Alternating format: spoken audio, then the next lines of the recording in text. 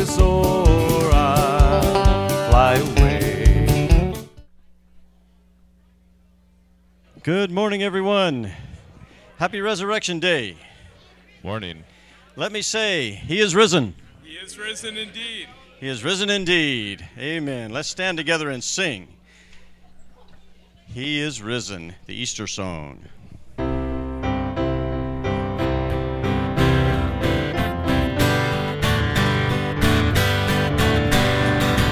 the bells ringing, they're singing that we can be born again.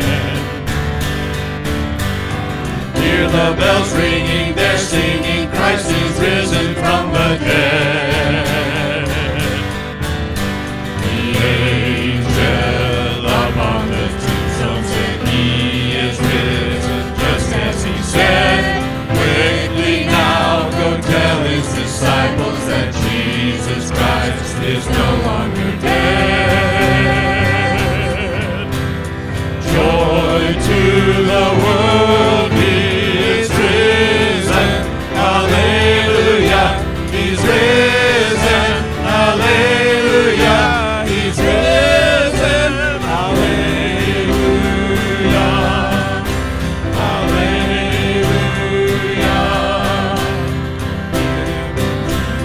Hear the bells ringing, they're singing that we can be born again.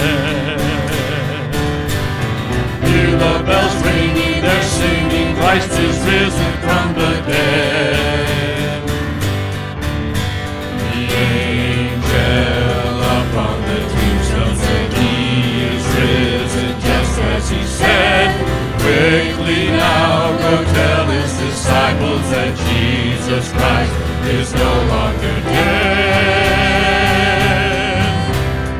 Joy to the world, he is risen. Hallelujah, he's risen. Hallelujah, he's risen. Hallelujah, hallelujah.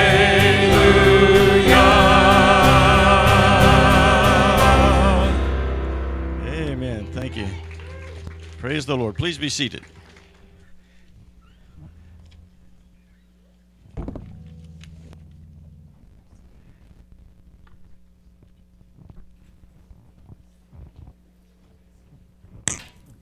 Good morning, everyone. You know what? If Christ did not raise from the dead, Christianity has ultimately nothing to offer. But He did, right? For our announcement, women's ministry this coming Friday, April 14 at 6:30 p.m. and men's prayer breakfast this coming Saturday at 8:30 a.m.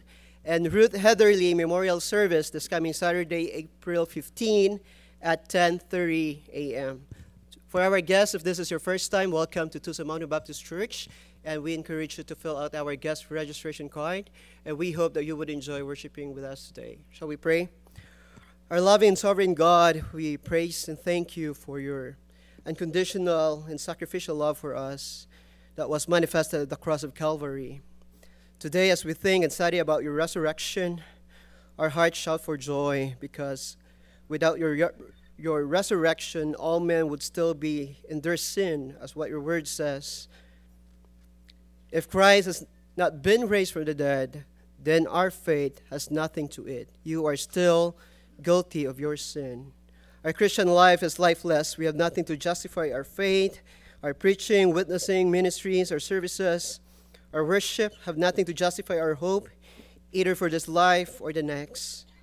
But we thank you, Lord, that Christ raised from the dead, that Christ has truly been raised from the dead, the first one, and proof that those who sleep in death will also be raised. In Adam, all of us die. In the same way, in Christ, all of us will be made alive again. In Christ's precious name, amen. Amen. Before I sing a song for you this morning, I'm going to read a scripture to you about the resurrection of Christ. I'm going to try to read a scripture to you. Satan's been against us this morning in several ways, but the Lord is with us, and we're going to serve Him and rejoice in Him and worship Him. Amen? The devil doesn't like it when Christians get excited and worship and praise and obey God, right? But That's what our life is. That is our life. So I'm going to read for you today, Matthew 28, 5 through 7. The angel said to the women, "Do not be afraid, for I know that you are looking for Jesus who has been crucified. He is not here, for he has risen, just as he said. Come see the place where he was lying. Go quickly and tell his disciples that he has risen from the dead, and behold, he is going ahead of you into Galilee. There you will see him. Behold, I have told you." And we believe that like they did, right? And we don't just know that it was going to happen. We know it did happen. Amen. I'd like to sing a song for you this morning. Before we get to the point of the resurrection, Jesus had to suffer and offer his life and die as a sacrifice for our sin. And that's what this song talks about.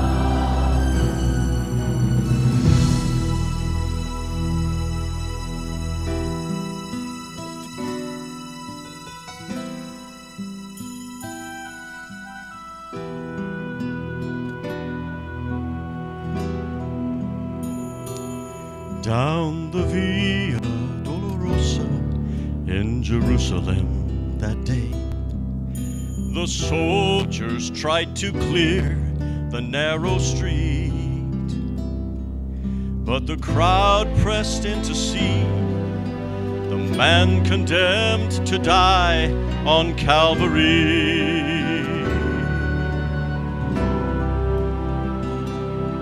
He was bleeding from a beating, and there were stripes upon his back, and he wore a crown of thorns upon his head, and he bore with every step the scorn of those who cried out for his death. Down the Via Dolorosa, called the way of suffering, like a lamb went the Messiah, Christ the King. But he chose to walk that road out of his love for you and me. Down the Via Dolorosa, all the way to Calvary.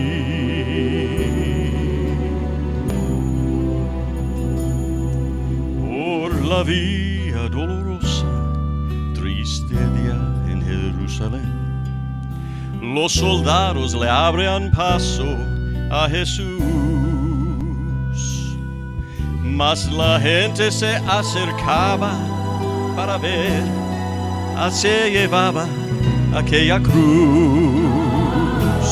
Por la Via Dolorosa es la vía del dolor. Como oveja vino Cristo, Rey Señor,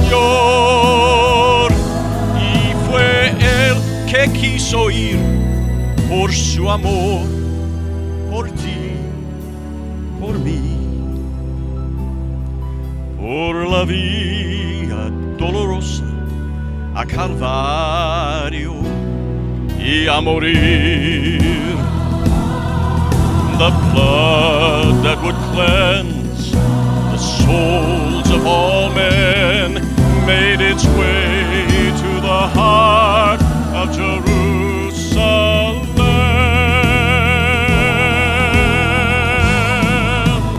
Down the Via Dolorosa, called the way of suffering, like a lamb went the Messiah, Christ the King. But he chose to walk that road out of his love for you and me. Down the Via Dolorosa, all the way to Calvary.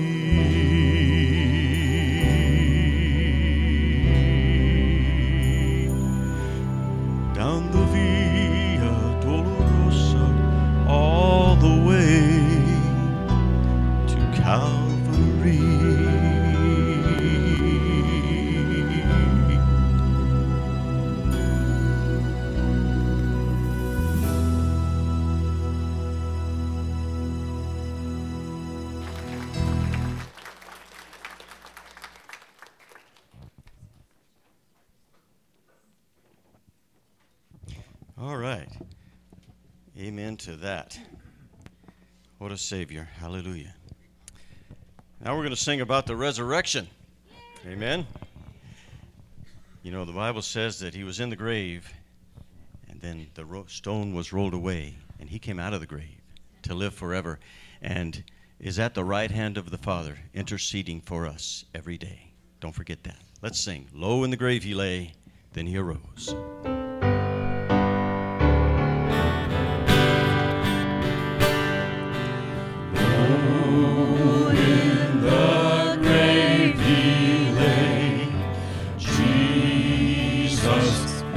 Savior, waiting the coming day, Jesus my Lord. And then, up from the grave he arose, with a mighty triumph for his foes. He arose a victor from the dark domain, and he lives forever with his saints to reign. He arose, hallelujah, Christ arose. Vainly they watch his bed, Jesus my Savior. Vainly they seal the dead, Jesus my Lord. Up from the grave he arose, with a mighty triumph for his foes. He arose a victor from the dark domain, and he lives forever with the saints to reign. He arose,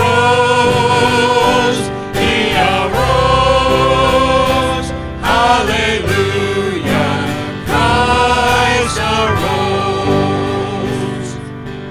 Death cannot keep his prey, Jesus my Savior.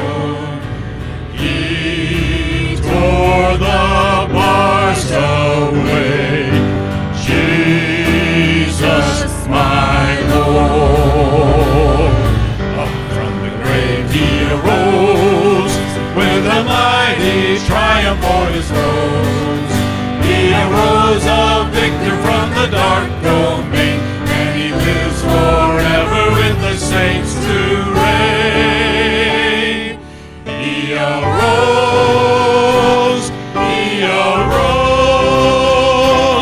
hallelujah, Christ arose.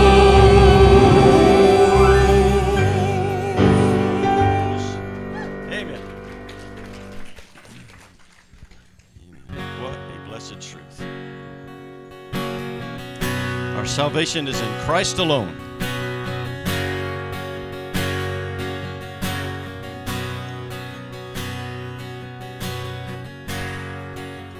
One day they let him. I'm sorry. I got my pages mixed up, and I was about to start singing in Christ alone with that music, and I'm telling you, it wasn't going to work. I was planning it out and figuring out, you know. As I said in the earlier service, those of you who know me are not surprised. Yep. Thank you, John. Thanks. Any other amens? Get it over right now. What are we singing next? In Christ alone. Oh, good. You mean I was right? Oh. Don't get your hopes up.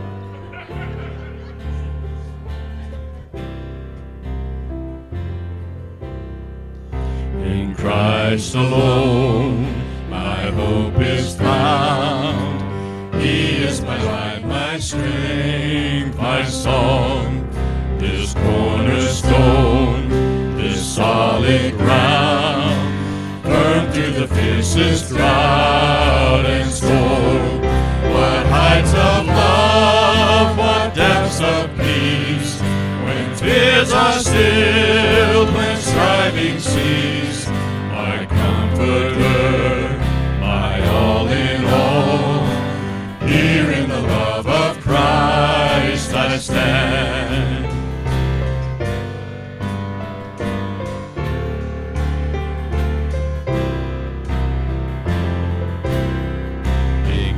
Christ alone, who took on flesh, fullness of God in helpless babe, His gift of love and righteousness, scorned by the ones He came to save. Till on that cross as Jesus died, the wrath of God was satisfied.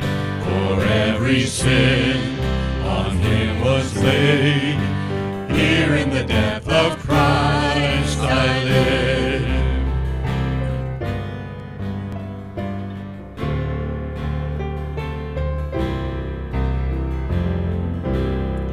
There in the ground His body lay, light of the world by darkness slain, then bursting forth in glorious day, up from the grave He rose again. And as He stands in victory, sin's curse has lost its grip on me, for I am His and He is mine, bought with the precious blood of Christ. Hallelujah.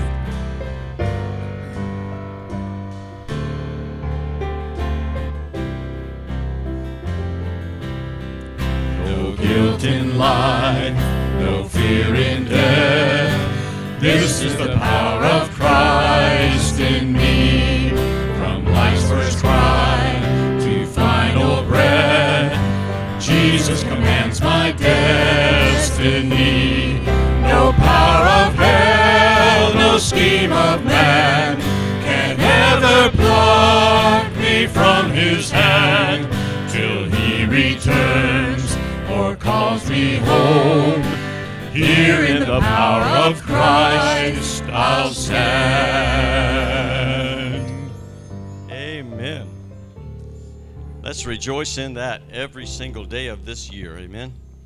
All right. Now let's sing together. Glorious Day. Are we going to sing together?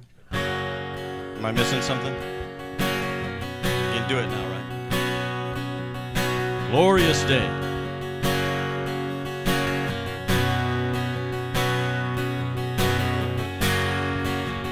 One day they led Him uphill with His praises. One day when sin was as black as could be, Jesus came forth to be born of a virgin, dwelt among men, my example is He. Word became flesh and the light shined among us, His glory revealed. Living He loved me, dying He saved me, buried He carried my sins far away, rising He justified freely forever. One day He's coming, oh glorious day, oh glorious day.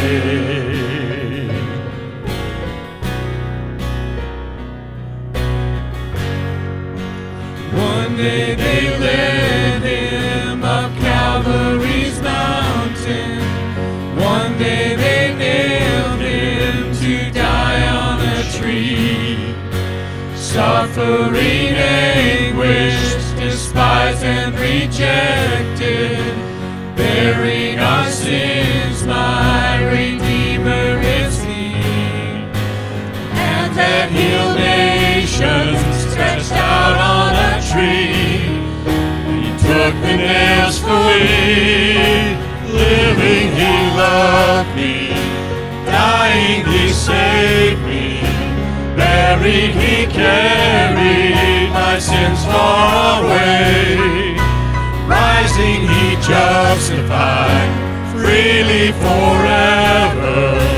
One day He's coming, oh glorious day, oh glorious day.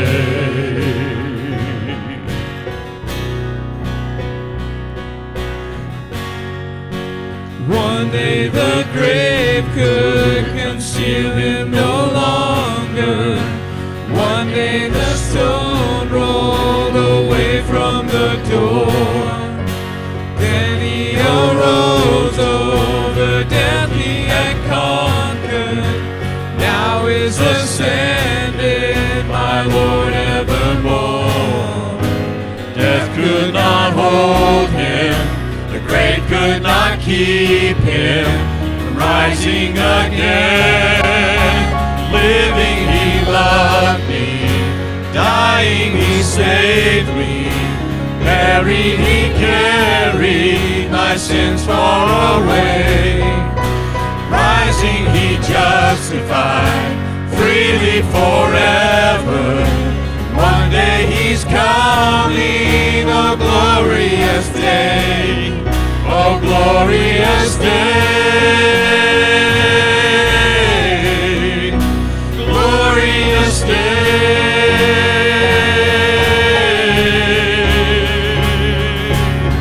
One day the trumpet will sound for his coming. One day the skies with his glories will shine. Wonderful day, my beloved one bringing. My Savior Jesus is mine. Living he loved me, dying he saved me, buried he carried my sins far away. Rising he justified, freely forever.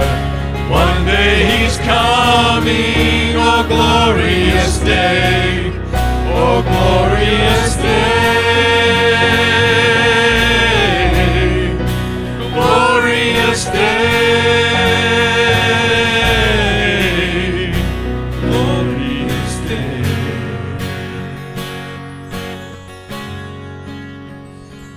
Amen.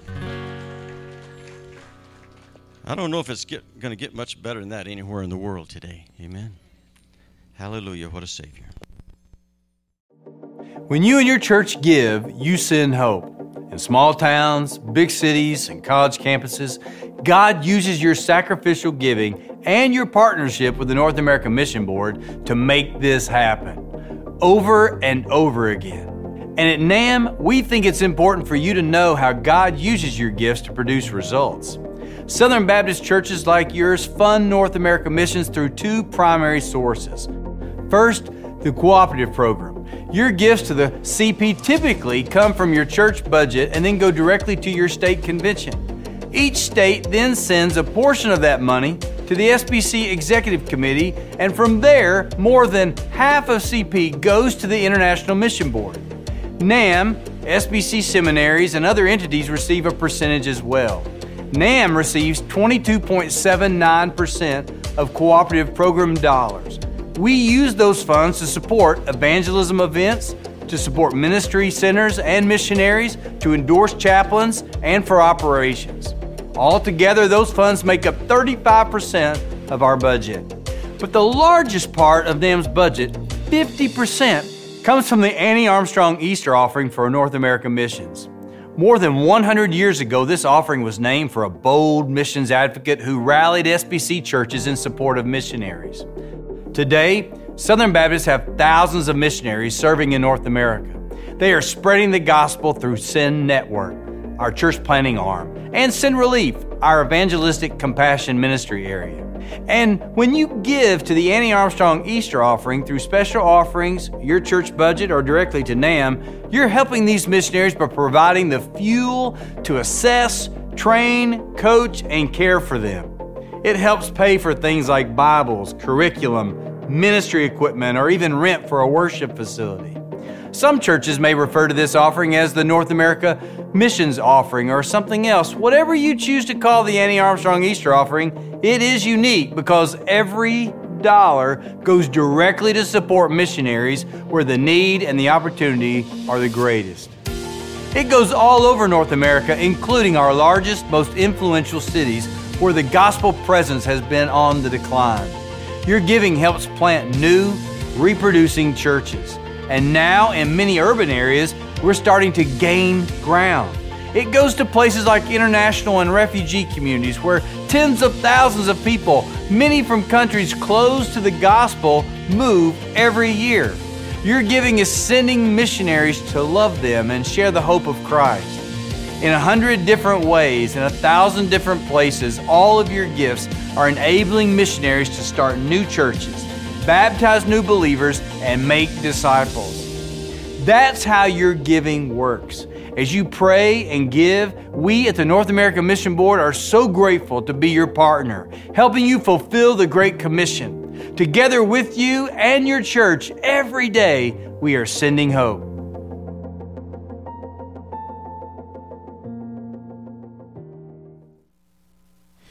You heard what he said.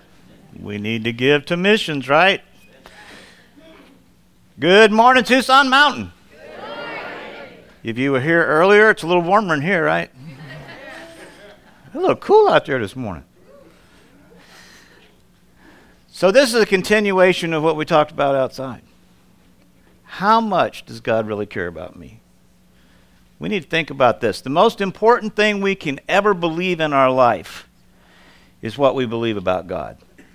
And as we look at this morning, I want us to think, what we believe about God affects every area of our life. It affects how we deal with our past. It affects how we live for today and how we face our future.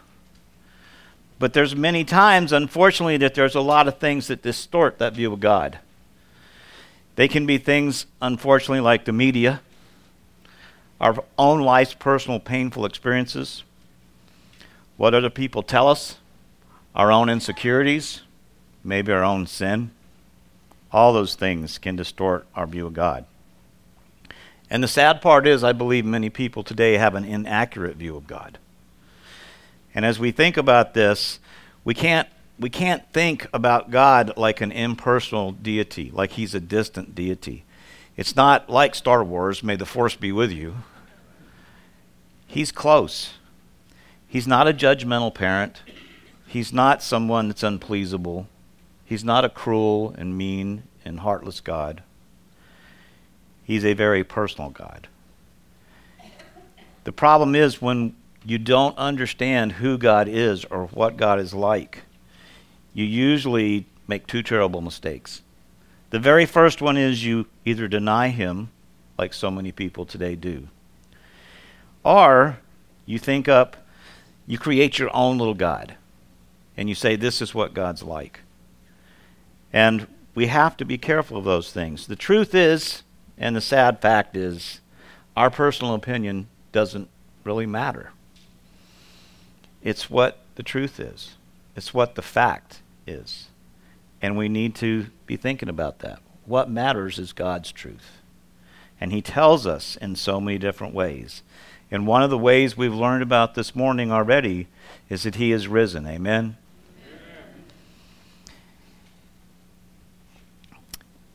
If we don't know what and who God is really like, then when you face those conflicts and those crises in life and you've built your life on a faulty foundation, it's going to collapse and life is going to fall apart. I believe with all my heart and soul that if more people truly understood who God is and what God is like, they would come to know him and want to follow his plan for their life. And they'd be willing to put in the time, energy, and effort to do that. But many do not. We've all seen the bumper stickers that say God cares, God loves you, those type of things in our life. But how do we know genuinely, deep down inside, that God cares about us? He tells us in many, many various ways over and over again. But do we really listen? Do we just hear, or do we really listen? I want us to think about three particular ways today. And there's countless ways that you do this, but I just want to focus on three today. The very first one is God cares enough about us, about you, about me, to reveal himself to us. To reveal himself to you and to me. For a human being to try to understand God, it would be like an ant trying to understand us. Our minds our brain capacity is not big enough to completely understand God. But we need to try to communicate with him. And if he wants to communicate with us. And it's very important because if we think about it, in order for him to communicate us, like the ant, he had to come and be one of us. And he sent his son, Jesus Christ, to do that for him. He sent his son to come in that human fleshly form to draw close to us and so that we could understand who and what he was really like. Luke 2:32 says, "A light for the revelation of the Gentiles and for the glory to your people Israel." You can look at Christ and say, that's what God is really like. He tells us in Colossians 1:15, Christ is the visible image of the invisible God. Christ came to earth to reveal himself to us and show us who and what God is really like. Jesus said, "Anyone who has seen me has seen the Father," in John 14:9. That's a pretty audacious statement if you think about it for a moment. Of course, like I said outside, he said a lot of different and amazing things. I am God. I'm the only way to heaven. I am the way, the truth, and the life.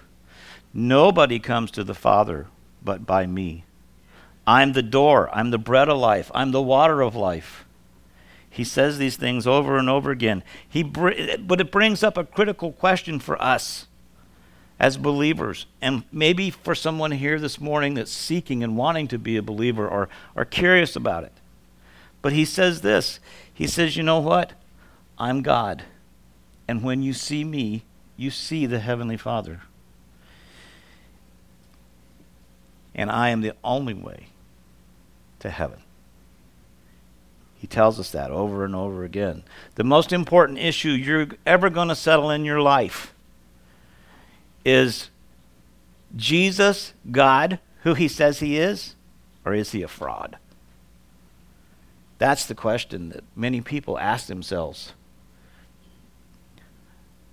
Your answer to that question is going to determine the rest of your life. It's going to determine the rest of your life here on earth, and it's going to determine your eternal destiny. God has given us some clues. Think about this. It's pretty clear. We can see a lot of things in creation, right?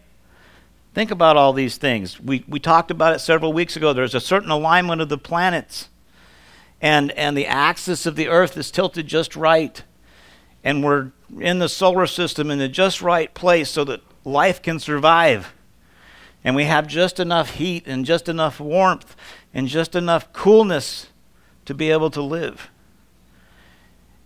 It's tilted just right so we don't burn up or we don't freeze to death.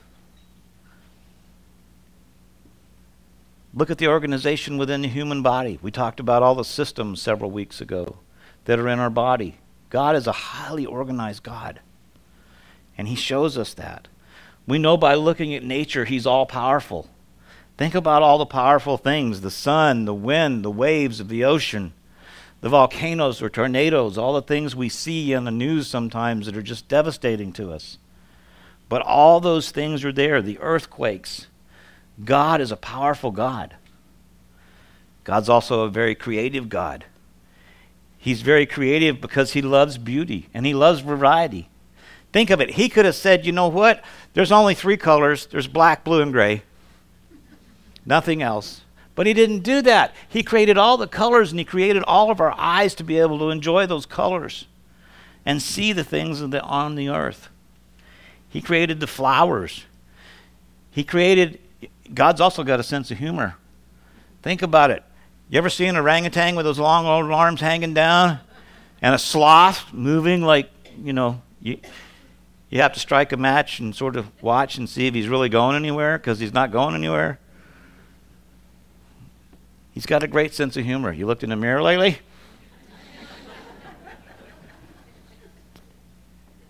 Have you ever noticed how he puts opposites together in marriage and relationships? Think about that one. If that's all we knew about God, if that's what we knew about God, we still would have a very limited view of God. And I think a lot of folks out there have a very limited view of God. He came up with a second way to reveal himself. He says, I'm going to send my son, and he is going to reveal who I am to all the world. And he did that. And he died on the cross for us on a day much like Friday. And much like a Sunday, 2020 plus years ago, he rose, much like a morning today. And because of that, we have the opportunity to walk with him. 500 people saw him after he was resurrected. He walked the streets of Jerusalem. And we see it over and over again. Do you ever wonder, I often wonder after I read the story and think about it, you ever wonder what those people thought that crucified him and put him on the cross after he walked those streets of Jerusalem and came back? I thought about that. I bet you that shook him up. He proved he was God's son because he did exactly what he said he was going to do. 3 days later, he appeared again, alive. That's why we celebrate Easter. The question is, what do we really know about God? What do we know about God because of Jesus? We know we're not here by accident. We know that God has made you for a reason. We know that God has a plan for your life. We know that even though we're deeply flawed, no matter how messed up we are, that he loves us and he cares about us. And he came to earth to offer a relationship to us and for us. Jesus often told stories that told eternal truths. And in John 15, he tells 3 specific stories real quickly that are all basically have the same point. And I want us to review those this morning. The very first one, of course, in John 15, or Luke 15 rather, was the shepherd with 100 sheep. The shepherd had 100 sheep, and all of a sudden there's one sheep missing. And what does he do? He takes the time, energy, and effort, and he goes and looks for that one lost sheep. He leaves the 99, and he goes and he looks high and low all over to find that one lost sheep. And then when he finds him, he's so thrilled, he brings the sheep back and he throws a party. And then the next one is the second story of the woman with the lost coin. She has 10 originally, but she loses one. She's got 9 left, but she wants to find that one coin. So she turns her house upside down. She sweeps, she dusts, she cleans, she looks in every crack, cranny, and crevice. She finally finds the lost coin. And then she calls her neighbors and she has them all come in and she has a party because she's found the one lost coin. And then the third one, of course, is the one about the prodigal son. The son that went to the father. 2 boys, 1 father. The one son says, Dad, I'm out of here. This is a boring place. I'm leaving. I want my part of the inheritance. Dad says, well, okay. So he gives him his portion of the inheritance, and the kid leaves. He goes to a foreign land, and he spends his money on wine, women, and song, and probably not much song because it sounds like he's crying before he's over with. But you know what? He comes to his senses because he's feeding the pigs in the pig trough, and all he's got to eat is what the pigs are eating, slop.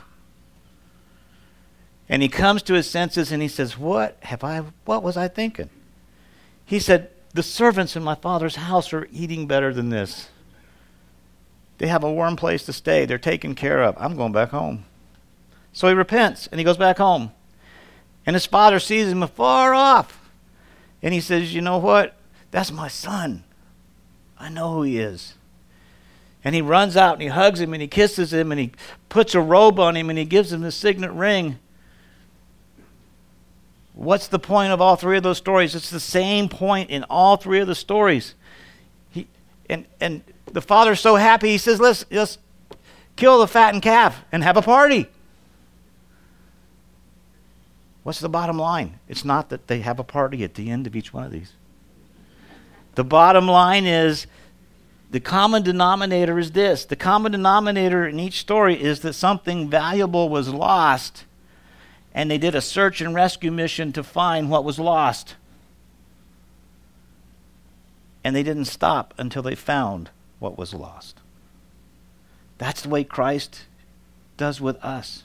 He doesn't stop until he finds what is lost. He cares about each and every one of us. He loves each and every one of us. Listen, the sheep mattered to the shepherd. The coin mattered to the woman. And obviously, the son mattered to the father. He cares more about you and me than we'll ever understand.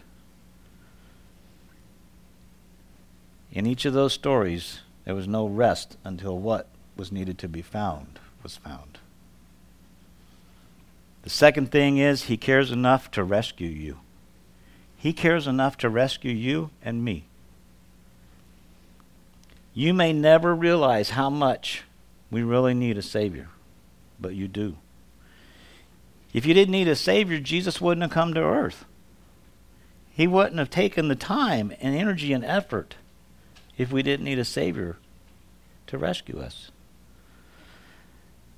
Do you remember when the angels came to the shepherds and announced Jesus' birth? In Luke 2:10 and 11 it says, "Do not be afraid. I bring you good news of great joy that will be for all the people. Today in the town of David a Savior has been born to you. He is Christ the Lord." Listen, we need someone to rescue us. We always have and we always will. I've never met anyone that does not carry some degree of guilt about past mistakes and sins and errors in their life. We say, what do we need rescued from? A lot. A lot, unfortunately. Listen, when we break man's laws, we have to pay the penalty of man's laws. But when we break God's laws, we have to pay the penalty of God's laws. We have to pay that price. But we don't have to pay the price if we surrender to Christ, because Christ has already paid that penalty for us. He can't let people just get away with sin. God is a loving God, yes, but God is also a just God. And those things in life that we do that are wrong have to be justified. Galatians 1:4 says this, "The Lord Jesus Christ is the one who gave himself for our sins so that he might rescue us from this present evil age. According to the will of our God and Father, he gave himself for our sins. He paid the penalty and provided atonement." Somebody had to pay the penalty for the wrong that we did. It'd be much like if I went out and robbed a bank and one of you stepped forward and says, "You know what? I'm going to pay that price for you. I'm going to serve that jail time for you, even though you did the crime." It's exactly what he did for us. The same exact thing. He took our place. He became our rescuer. He became our Savior. Every sin you have committed, every sin you ever will commit, he's already paid the penalty and price for that. He did that by dying on the cross. There's three things we have to remember. Jesus came to rescue me from the guilt of my past. From the guilt of my past. You know, it's hard for us to understand that. But those things in our past, he's already paid for. We also have to remember he came to rescue us from a meaningless life. John 10:10 says, "I have come that they may have life and have it to the full." Many translations say, have it more abundantly. He doesn't want us to just lead a life that is where we just exist. There's more to life than existing. You can't just go from job to job, work to work, and live just a life of existence. Most people haven't the slightest clue what their purpose in life really is. But Jesus says, I have a purpose. I have a plan for you. And I want you to follow it. I want to give you a life of meaning. There's many people in life that have no idea why they're here, where they came from, or where they're going, or why they exist. But Jesus says, I've got a plan. When you get in a relationship and you begin to understand what that plan and purpose in your life is, it'll become clearer day by day. But a third thing is Jesus rescues us from the fear of death. We sang about it. Look at what it says in Hebrews 2:14, 15. Because God's children are human beings, made of flesh and blood, the Son also became flesh and blood. For only as a human being could he die, and only by dying could he break the power of the devil, who had the power of death. Only in this way could he set free all who have lived their lives as slaves to the fear of dying. Listen, I believe there's a general, universal fear of death. I believe it's real. You want to blow somebody's mind? Call them up and invite them over for lunch or brunch and say, hey, you know what? Let's have a cup of coffee and talk about death. That would scare them because they don't want to talk about that. It's not a subject people usually talk about. But Scripture says Jesus sets us free from the fear of death. How does he do that? I recently heard about a man's dad who was dying. And the doctor unfortunately released the dad to hospice, which, as most of us know, that means that there's a short time and there's nothing more that the doctor can do.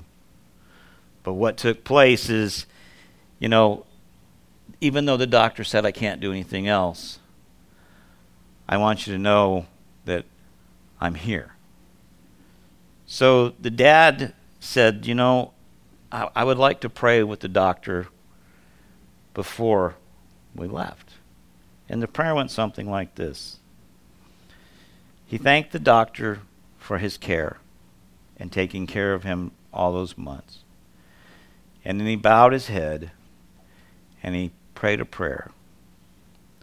God, I'm ready to go whenever you want me to go. I'm on your timetable. That dad was not afraid of dying because he knew where he was going. He knew where he was, he knew where he had been, and he knew where he was going. There was no question in his life. See, for a Christian, death is just a transfer from this life to the next. Because the overall thing is, we have to remember that's what Easter is really all about. That's what Christ did for us. He just transferred from one life to another. And we're going to do the same as Christians. Jesus Christ broke the power over death. And that's why we celebrate. Do you remember when Jesus was talking to Lazarus' sisters? He said this in John 11:25 and 26. Jesus said to her, I am the resurrection and the life. The one who believes in me will live even though they die. And whoever lives by believing in me will never die. Do you believe this? He asked a very pointed question. It may be the end of your fleshly body, but it's not the end of you. You have a spirit and a soul inside of you that God placed there for a reason and a purpose. And he says, you know what? You're made to last forever. And you're going to last in one of two places. You're going to last in heaven or you're going to last in hell. And you get to choose. He tells us that. You get to choose. Where do you want to spend your eternity? He came to earth to die for our sins so that we don't have to go to hell. You can go to heaven. He came to rescue you. But the question a lot of people sometimes ask is why? Why did he do that? You might say, I'm not good enough, or maybe you think I am good enough. But how good do you have to be? As I said in an earlier service, you have to be perfect in order to go there without Christ. And we already surmised that's not going to take place. You don't stand a chance, and neither do I. God sent his Son who lived a perfect life, not only as an example, but to die for our sins so that we could get into heaven. He did that for us because he loves us. Listen, he's our rescuer. He's our Savior. He loves us. He's prepared an eternal home in heaven for us. And we can go there if we so choose.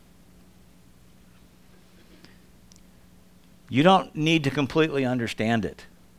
I have people that sometimes come to me and they say, I don't understand. I really need to understand before I do this. Listen, if you're drowning and somebody throws you a life preserver, you're not going to say, oh, where'd this come from? Is this going to hold me up? Do I really need this? You're just going to grab onto it and you're going to cling to it because it's going to save your life. When Christ makes the offer of salvation, that's what we need to do. We need to grab onto it and cling to it like your life depends on it, because it does. Your eternal life depends on that decision. Charles Murray was a student at the University of Cincinnati many years ago preparing for the Summer Olympics. He was a diver. He'd never gone to church. He never had any Christian friends. But when he went to university, he met some Christians. And those Christians started telling him about how God loved him and how God cared for him and how God wanted a personal relationship with him.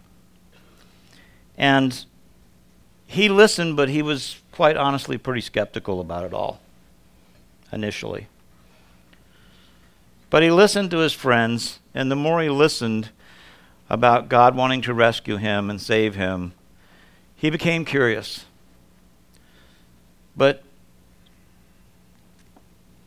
one night he called up his friend, and he was asking him to tell him some of those verses. So he listened to those verses.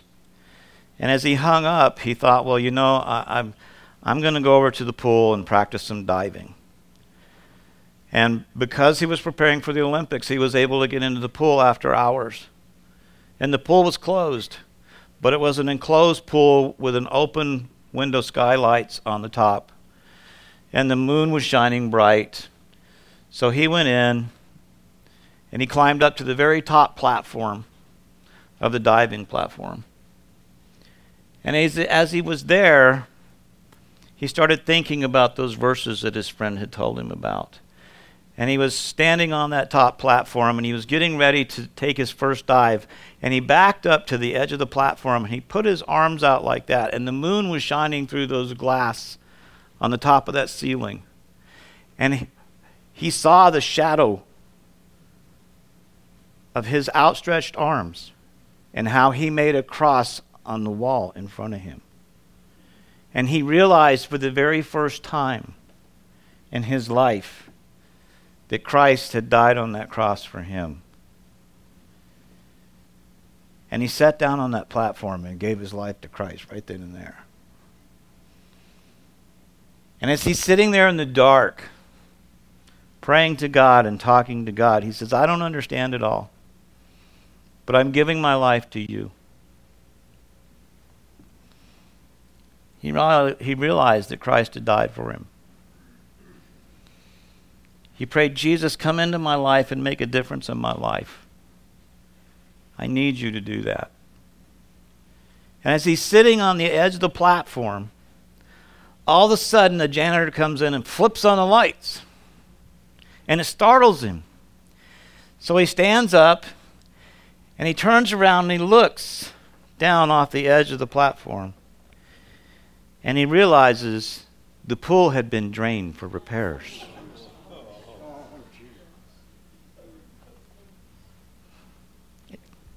He realized right then and there how special he really was to God. How much he genuinely mattered to God. Listen, without Christ in our life, we're headed for a major crack-up. Without Christ in our life, we're headed for major disaster. Without Christ in our life, we're going to hit the bottom one day.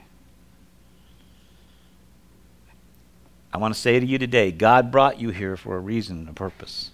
It was to hear the message of Christ in your life. It was to make sure you understood just how special you are and just how much God loves you and cares for you. If you're already a Christian, this is just a reminder that we need to commit our lives to Him each and every day. But if you're not a Christian, but you've been looking, you've been thinking, you've been praying, thinking about it, asking God to show you the truth, this is the truth. We can't begin to comprehend how much God loves us, how deep, how wide God really loves us and cares for us. He came to rescue you from the guilt of the past. He came to keep us from a meaningless life. He came to remind us and that there's no fear in the future. There's no fear of death. But there's something even more amazing. He cares enough about us to relate to us personally, to relate to you and me personally. Think about that. You were made for a personal relationship with God who created all the heavens and the universe. You were created as an object of God's love, for Him to love you and for you to love Him. It's the most mind-blowing, amazing concept I can wrap my mind around. And I can't even wrap my mind around it half the time. God wanted to have a personal relationship with me. Every one of us has rejected Christ and God in some way. At some point in our life, we've said, I'm going to go do my own thing. I've got my own ambitions. I got my own things I want to do. And somehow we sort of thumb our nose at God. And God says, I love you anyway. Every one of us have rejected Him. And we much like a bridge, an old worn out bridge, that bridge collapses. But God doesn't want that bridge to stay collapsed. He doesn't want it to stay down. He doesn't want that void to continue and exist. He wants to build that bridge back up. That's why He sent Jesus, is to put that bridge back under us. You remember the old Simon and Garfunkel song, Bridge Over Troubled Water? Jesus is our bridge over troubled water. We have to remember that. God sent Christ to restore the relationship with all of humanity. He sent Christ to love us and save us and rescue us. And we are so valuable that He sent His Son to find us and redeem us. You may think you're the biggest atheist in the world. You may have committed what you believe is the unpardonable sin. Maybe you've gotten involved in some things that you deeply regret and are ashamed of. Maybe it was a situation where you were caught in adultery, or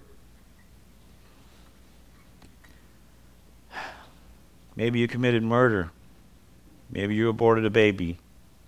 Maybe you stole things to support a drug habit. Maybe you got involved in homosexuality. But you know what? God says, I love you anyway. I care about you. I love you. I want a relationship with you. God still wants to have that relationship with you. There's nothing you can do that will have Him make you love you any less, and there's nothing you can do that will make you have Him love you any more. Because His love is not based on what we do, it's based on who He is. And He loves us in spite of our faults. God wants to have that personal relationship with you. I cannot tell you, I'll never forget the day I finally realized how much God really loved me in spite of who I was. What that meant to me. You know, I basically said I do to God. I want you in my life. I want to commit my life to you. I want to allow you to work through me, however you see fit. I have to admit, when I said that prayer, there was nothing really emotional about it. I didn't hear thunder, didn't see lightning. No angels came down and flapped their wings around me. There was no quiver in my liver. There was no big emotional outburst. But over time, God worked in my life to draw me closer to Him, so I understood. It was a simple matter of a fact and a decision that said, Lord, you have to take control of my life because I've been controlling it and I've been messing it up. But if I let you take control of it, I know it's going to get better. Just a simple statement. It says, Lord, come into my life, take control of my life, and move me where you want. It's the best decision I've ever made. Wisest decision I probably ever made.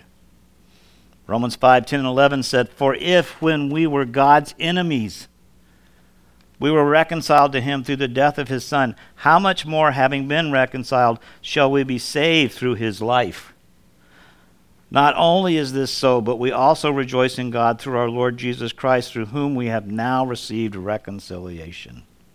You are reconciled to God. You have now received life. Imagine that you can be called a friend of God. That's awesome. Think about it for a second. You know, sometimes we get value through our association with other people. And you can now say, I am a friend of God. How great to know you're the closest friend of God. Jesus taught that we could refer to God in an intimate, loving, and personal way. That's why the religious leaders of his day were ticked off all the time. Because he was bringing terminology in that was much more personal and much more intimate. They said, Jesus told them, you know, you can call God your Father, Abba. In Aramaic, it's Daddy. You can call your Heavenly Father Daddy because He loves you that much and He cares for you that much. But you have to develop that relationship, and in order to do that, you have to talk to Him. You have to spend time listening to Him. You have to spend time with Him. It all begins with a decision that I want to be committed to you. It's like getting married. One day, many years ago, almost 47 years now, I stood up with my lovely wife, Kathy, and I said, I do, in front of a whole bunch of people. I had no idea what I was doing at the time. And I had no idea that it would take me the rest of my life to work out the implications of those two words. But when you say I do, you're saying I want a relationship with you. You know, when we were first dating, one of the things that I couldn't keep money in my pocket. I want to buy her stuff. I want to spend all my time with her. I wanted to develop that relationship because I loved her and she loved me. It's the same way with Christ. You want to develop that relationship. You want to have that close personal relationship. Philippians 4:19 says, and my God will meet all your needs according to His glorious riches in Christ Jesus. It's not a promise for everybody. It's only for those who are in Christ Jesus. It's only for those who have that personal relationship with Him. If God has promised to meet all my needs, does that mean that word all? What does that include? Does that mean my physical needs? Yes. Does that mean my spiritual needs? Yes, of course. Does it mean my emotional needs? Absolutely. Does it mean my financial needs? Yes. How about my relational needs? Does it mean all? Does it really mean all? Yeah, it does. Listen, if you just wanted to exist in life, all you need is food, water, and air. You could exist with just those three things. But if you want to live a life with Christ, you have to have more. If you're really going to live, you have to need to be loved. You have to have a purpose in life. You have to have healing from your past hurts. You have to know and have hope and forgiveness of your sins. God's power in your life is so much more. He offers you support. He offers you stability. He offers you life, not just an existence. You need wisdom to make smart decisions. God said, I will meet all those needs and more if you'll simply trust in me. Here's a question. If this is how much God really loves you, if this is how much God cares for you, don't you think you ought to get to know him better? 1 Timothy 6:1 says, all who are under the yoke of slavery should consider their masters worthy of full respect, so that God's name and your teaching may not be slandered. You know, some people have missed the most important thing in life. They've missed that opportunity to really know God. You may make $1 million. You may get your picture on the cover of Time or Newsweek or even Rolling Stone if you're a musician. But you know what? You can be famous. You can have all kind of pleasure. You can have all kind of toys. But if you've missed your real purpose in life, you're just existing. And God tells us that. I want to leave you with this prayer this morning, and it's actually from Scripture. It's Ephesians 3:16 through 19. This is my prayer for all of us today. I pray that out of his glorious riches, he may strengthen you with the power through his Spirit in your inner being, so that Christ may dwell in your hearts through faith. And I pray that you, being rooted and established in love, may have power, together with all the saints, to grasp how wide and how long and how high and how deep is the love of Christ, and to know this love that surpasses knowledge, that you may be filled to the measure of all the fullness of God. That's what we need today. That's why we celebrate today. I don't want you just to know it. I want you to feel it, and I want you to experience it. It's important that we understand that he reveals himself to us. He rescues us, and he relates to us in a very personal and intimate way. And I pray that you'll understand that today. You can start that journey if you so desire today, if you haven't already, with just a few simple words. Thank you, God, for loving me. That's where it needs to start. What do you have to lose if you accept Christ? Think about this. What do you have to lose besides guilt, worry, fear, hell, condemnation? What do you have to gain? Everything. Everything. All your past forgiven, God's salvation, and an eternal home in heaven.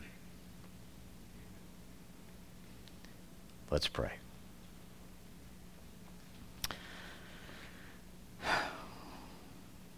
Lord, we come to you today, and we thank you for the fact that you gave your Son on the cross for us.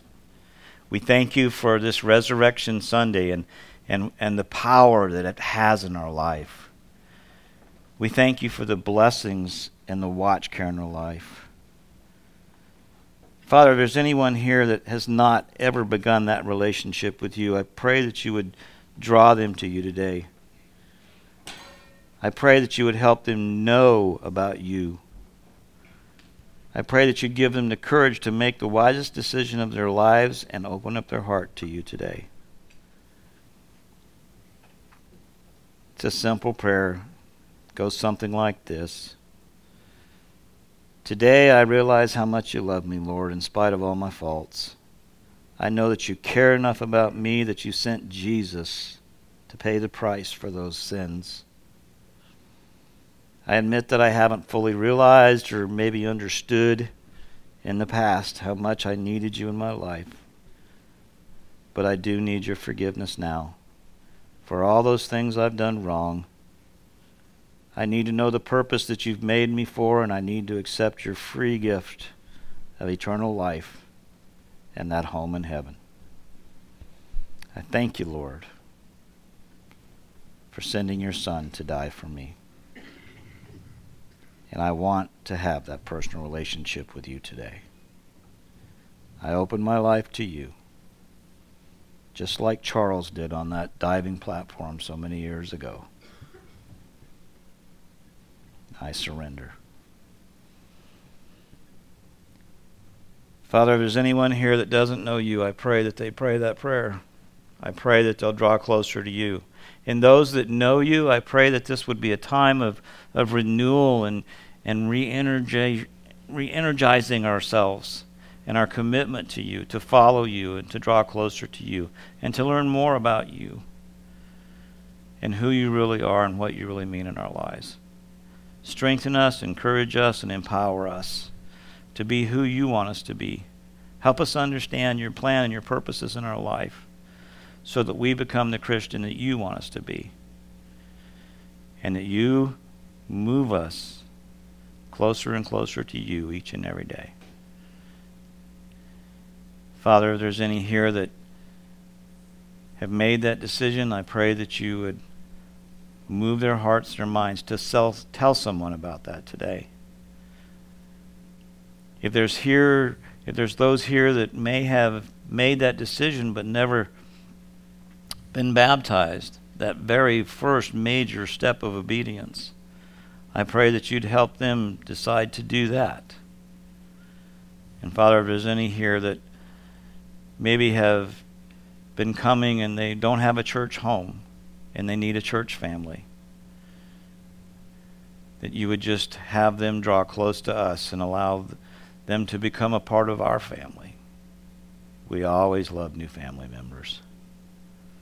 And Father, we commit all these things to you, and we uplift all these things to you. And we just love you and praise you. In Jesus' name, amen. If you can and would, stand, please.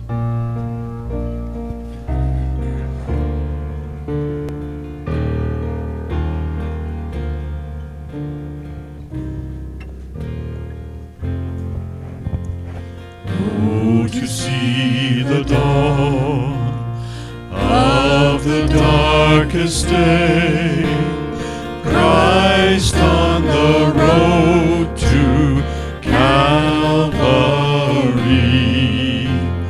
tried by sinful men, torn and beaten there, nailed to the cross of wood.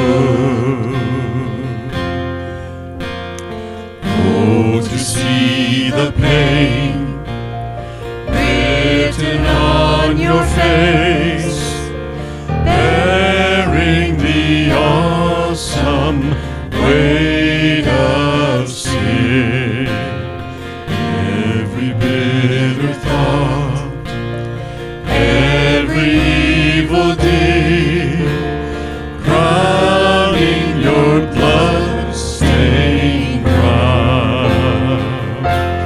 This the power of the cross.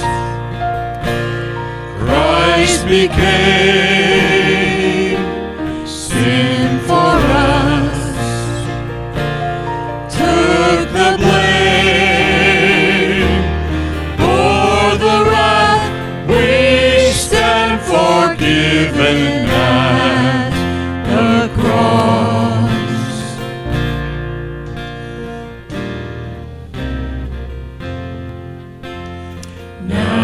The daylight flees, now the ground beneath quakes as its maker bows his head.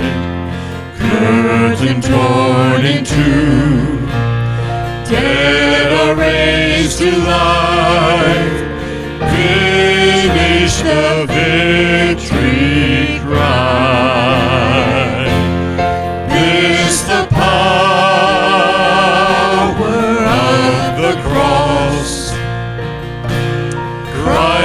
became sin for us, took the blame for the wrath. We stand forgiven at the cross.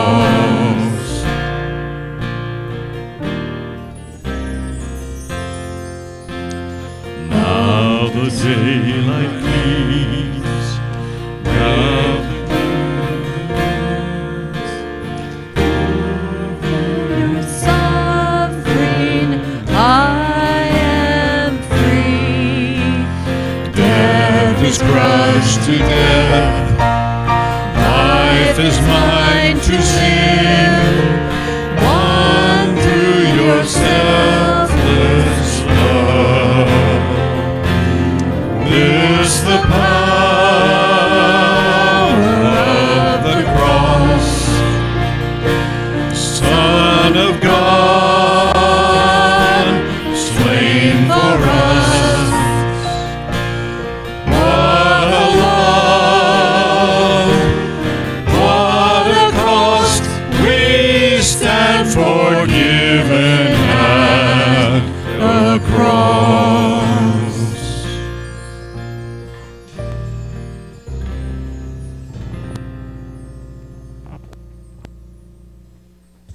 We want to thank you for coming this morning. We pray that you'd have a great resurrection day. Enjoy one another's company and fellowship with your family and friends. And please remember, next Saturday at 10:30, immediately following the men's prayer breakfast, there will be a memorial service for Ruth Heatherly. If you have, if you're able to attend that, it'd be greatly appreciated. And the ladies in her class are going to be putting out popcorn and chicken. I understand that was Ruth's favorites, so that's what we're going to have.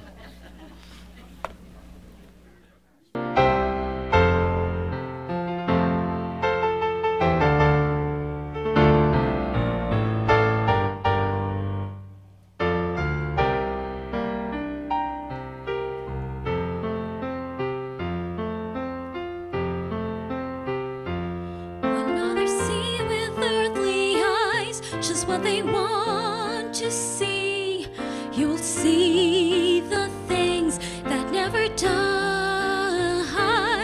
You will know and recognize by simple childlike faith the priceless truth that others will deny. When others say I'm just a man who likes to dream his dream, when others call a miracle a myth, you listen for eternity in moments as they pass and see with spirit eyes what others miss. Upon this rock I'll build my kingdom, and on this rock forever and ever it shall stand, and all the powers of hell itself shall never more prevail against it, for Satan's thrones are built on sinking sand. Upon this rock I'll build my kingdom, and on this rock forever and ever it shall stand. Upon this rock of revelation I'll build a strong and mighty nation, and it shall sail the storms of time. Upon this rock, upon this rock.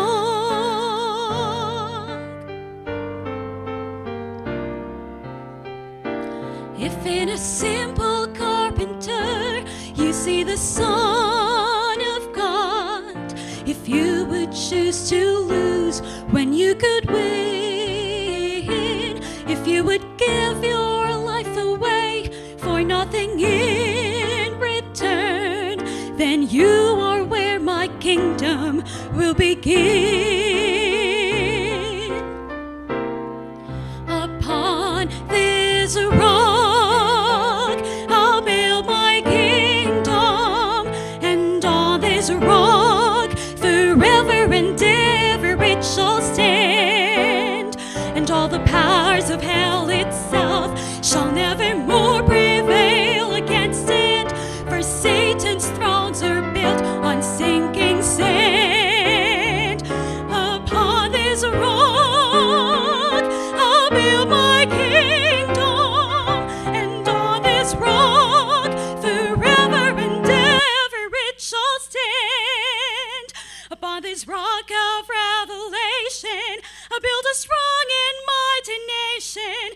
it shall stand the storms of time.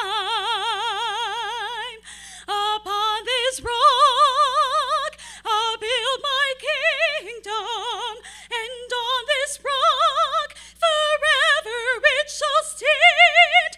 Upon this rock of revelation I'll build a strong and mighty nation, and it shall stand the storms of time. Upon this rock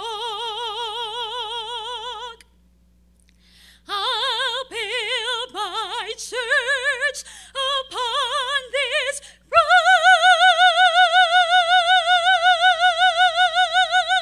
upon this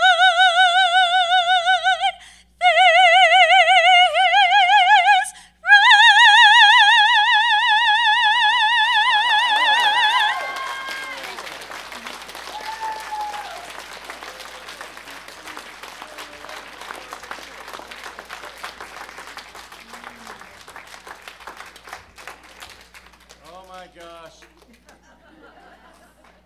That is the power of Christ in us, isn't it? God bless you. Have a great week.